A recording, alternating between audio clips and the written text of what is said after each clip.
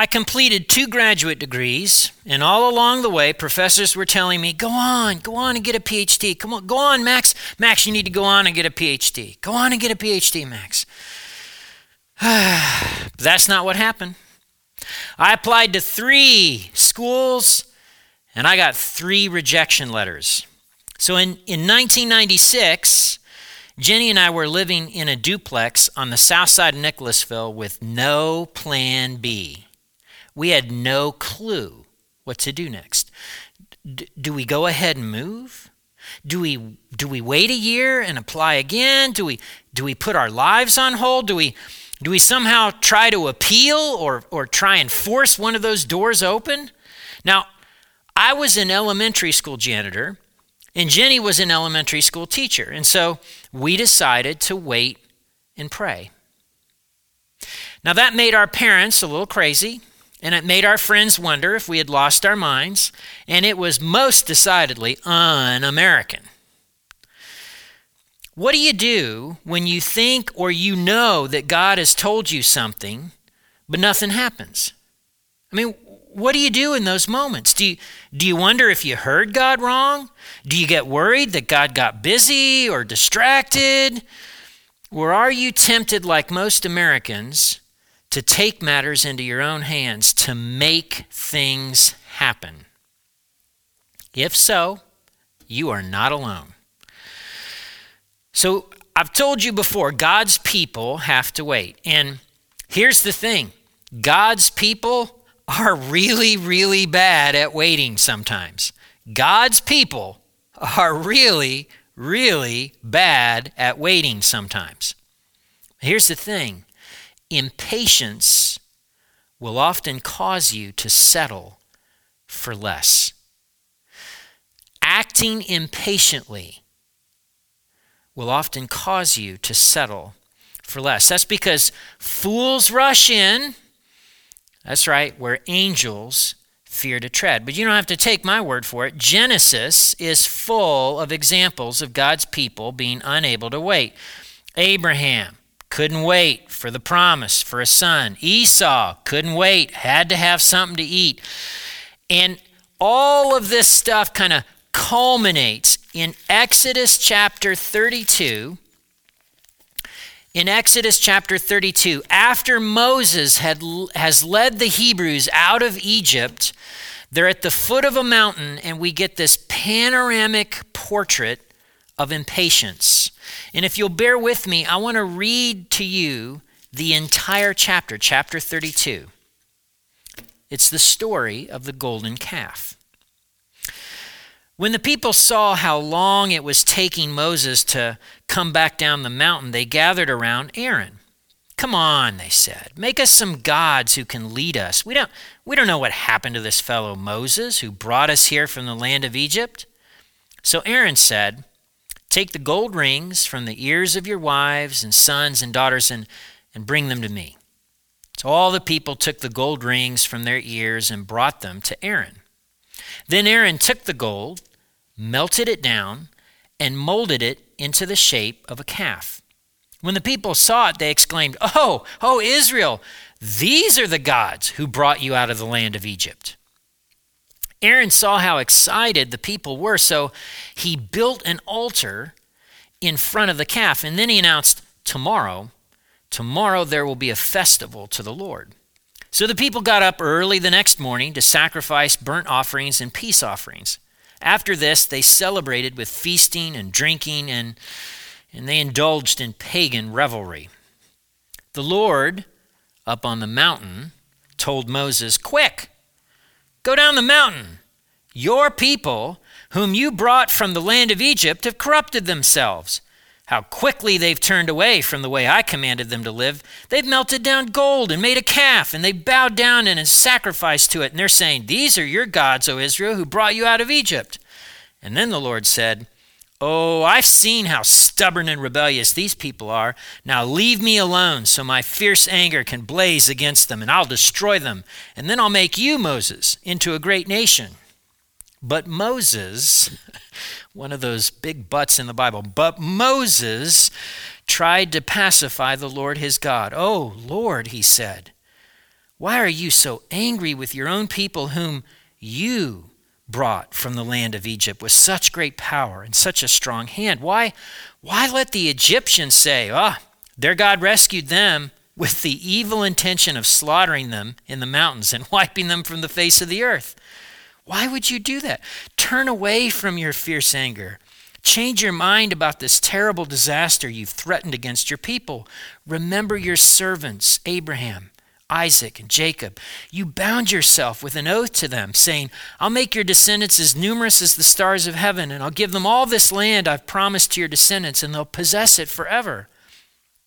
So the Lord changed his mind about the terrible disaster he had threatened to bring on his people. Then Moses turned and went down the mountain, and he held in his hands the 2 stone tablets inscribed with the terms of the covenant. They were inscribed on both sides, front and back. These tablets were God's work. The words on them were written by God himself.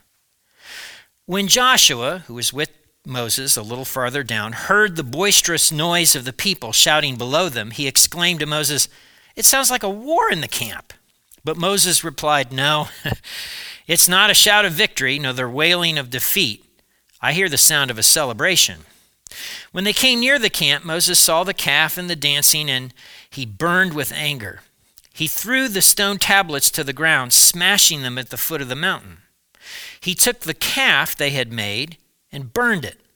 Then he ground it into powder, threw that into water, and forced the people to drink it. Finally, he turned to Aaron and demanded, "What did these people do to you to make you bring such terrible sin upon them?" "Hey, don't get upset, my lord," Aaron replied. "You yourself know how evil these people are. They said to me, 'Make us gods who will lead us.' We don't know what happened to this fellow Moses who brought us here from the land of Egypt. So I told him, 'Whoever has gold jewelry, take it off.' And when they brought it to me, I simply threw it into the fire, and out came this calf." Moses saw that Aaron had let the people get completely out of control, much to the amusement of their enemies. So he stood at the entrance of the camp and shouted, "All of you who are on the Lord's side, come here and join me." And all the Levites gathered around him. And Moses told them, "This is what the Lord, the God of Israel, says. Each of you take your swords, go back and forth from one end of the camp to the other.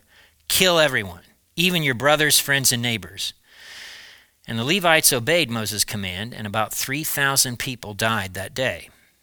Then Moses told the Levites, Today you've ordained yourself for the service of the Lord, for you obeyed him, even though it meant killing your own sons and brothers. Today you've earned a blessing." The next day Moses said to the people, "You've committed a terrible sin, but I'll go back up to the Lord on the mountain. Perhaps I'll be able to obtain forgiveness for your sin." So Moses returned to the Lord and said, "Oh, what a terrible sin these people have committed. They've made gods of gold for themselves. But now if you'll only forgive their sin, but if not, erase my name from the record you have written." But the Lord replied to Moses, "No, I'll erase the name of everyone who has sinned against me. Now go, lead the people to the place I told you about. Look, my angel will lead the way, and when I come to call the people to account, I'll hold them responsible for their sins." The Lord sent a great plague upon the people because they had worshipped the calf that Aaron had made. What a story. What an event. So the backstory to this with the golden calf is all the way back in Exodus chapter 20, verses 18 to 20. When the people heard the thunder and the loud blast of the ram's horn, and when they saw the flashes of lightning and the smoke billowing from the mountain, they stood at a distance, trembling with fear. And they said to Moses, "You speak to us, and we'll listen. But don't let God speak directly to us, or we'll die." "Don't be afraid," Moses said, "for God has come in this way to test you so that you'll fear him, and your fear of him will keep you from sinning." And as the people stood in the distance, Moses approached the dark cloud where God was. So God had actually spoken to the Israelites, to the Hebrews, directly, but but they couldn't take it. It was too much. And so they say to Moses, you stay up there on the mountain. We're going to stay down here. It's too much. And God says something.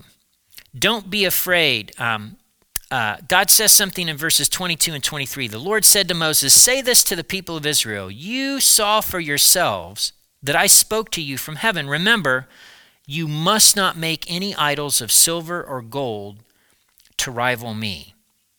It sounds strange, but God is saying, look, I'm real, idols aren't. I'm active, idols aren't. I'm personal, idols aren't. You don't need to make a representation of me just so that you can feel a little bit more secure and a little bit more safe. And so after this, after Exodus 20, there's several chapters of God laying out how since the Israelites don't want to go up to God, up the mountain, God will come down to them and live in a tent right in the middle of their community, right in the middle of their daily lives. But when Moses goes back up the mountain for all that stuff, he takes too long. Days become weeks, weeks become a month, nothing.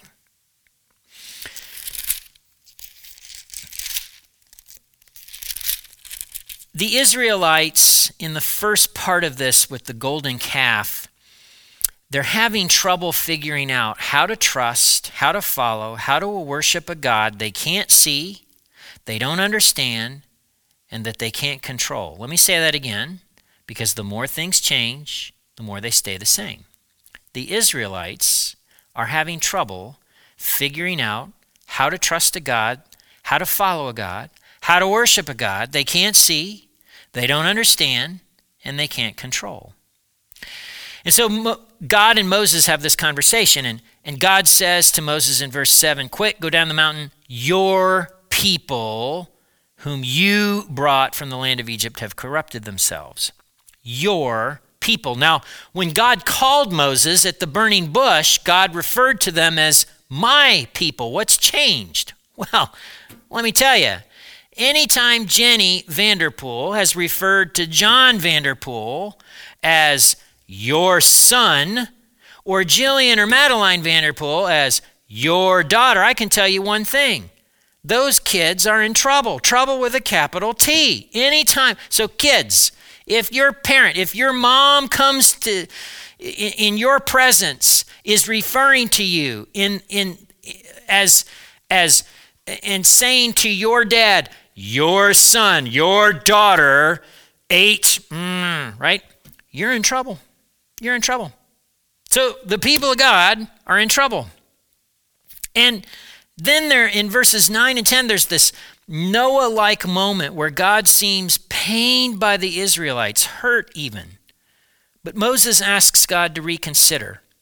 And that's because Moses knew something about God's anger, which is why we get this in a couple of chapters later. The Lord passed in front of Moses saying, Yahweh the Lord, the God of compassion and mercy, I am slow to anger and filled with unfailing love and faithfulness. I lavish unfailing love to 1,000 generations.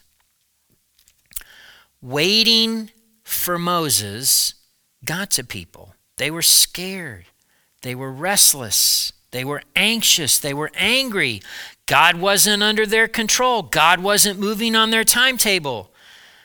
And they wanted a little security.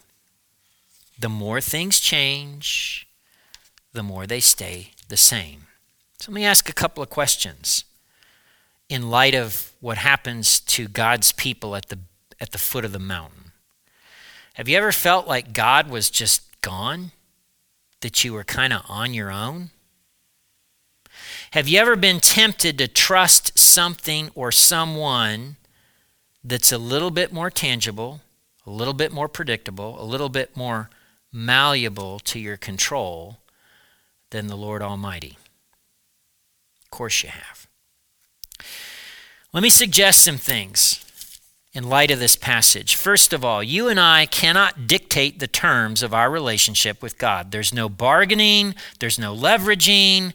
You and I are not in control. And that unpredictability and that lack of control, let's be honest, is a little scary. But we cannot dictate the terms of our relationship with God. Secondly, obedience is the right response. Here's what I know about me. My knowledge of the Bible, my knowledge of what God has already said with clarity in the pages of the Bible far outpaces my obedience. And so while we're waiting for God to move, we already know what God wants. Love him with all our heart, soul, mind, and strength. Love our neighbor as ourselves. Forgive, be generous, cultivate the fruit of the Spirit. It's clear, right? Obedience is the right response. And then lastly, giving into impatience often opens the door to idolatry. Now, that sounds strange, doesn't it? Giving into impatience often opens the door to idolatry. Here's how that works. Idols are often good things that we turn into ultimate things, right? Idols are often good things that we turn into ultimate things. And so, since idols are often these over desires, desiring something so much that it becomes an object of worship, it's an indication of our impatience. Impatience is often an idol peeking out from our heart. So the next time you're impatient, ask yourself this question. What do I desire or want right now that isn't being fulfilled? Let me say that again. What do I desire or want right now that isn't being fulfilled? Let me just explain how this works. My kids are older now, but when my kids were younger, there was a set bedtime and there was a set bedtime routine. We had to take a bath. We had to brush our teeth. Then we had to get into bed. And once we were in bed, there was story time with Daddy. And Daddy would read a story. And then they were supposed to go to sleep. Now, sometimes, in fact, most of the time, my kids would ask for a second story. And I would oblige them. I would read a second story. And then they would ask for a third story. And I would read the third story. I would oblige them. But after the third story, I wanted them to go to bed. And here's the thing. In those moments, sometimes when they asked for a fourth story, when they wanted a drink of water, when they weren't quite ready to go to bed, I would get angry with my children. Now, isn't that weird? I love my kids. I want my kids. I actually want to spend time with my kids. And I have a golden opportunity, right, in those moments. And all those years ago, I'm in their bedroom and they want me there with them. And I'm mad because I'm there with them. What is going on? Well, it's because there are some other things that I wanted, some other needs that I had that weren't getting met. And because they weren't happening and they weren't getting met, I was getting frustrated because I wasn't getting what I wanted. I wasn't getting what I needed, right? So often at the end of a long workday, I wanted to just plunk down in front of the television with Jenny and relax and not have to think about anything, right? And because of that, and because I had some wants and needs that weren't getting fulfilled, I was actually angry with my kids sometimes, even though that's something that ultimately I wanted to be taking place. I wanted to be in control of my life and my schedule, and I wanted my kids to be obedient. You kind of see how this works? No wonder that God gets a little testy with us from time to time.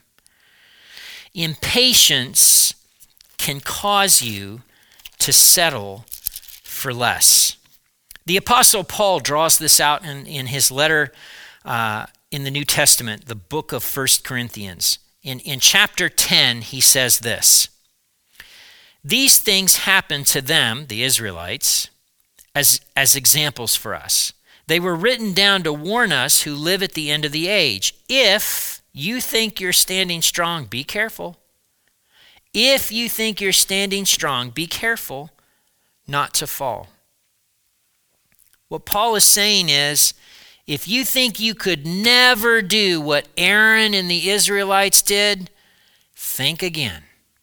If you think you could never do what Aaron and the Israelites did, think again. It's not about a literal golden calf.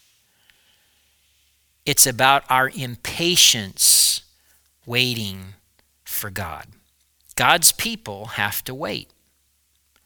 God's people, that's you and me, are often bad at waiting, and impatience can cause us to settle for less.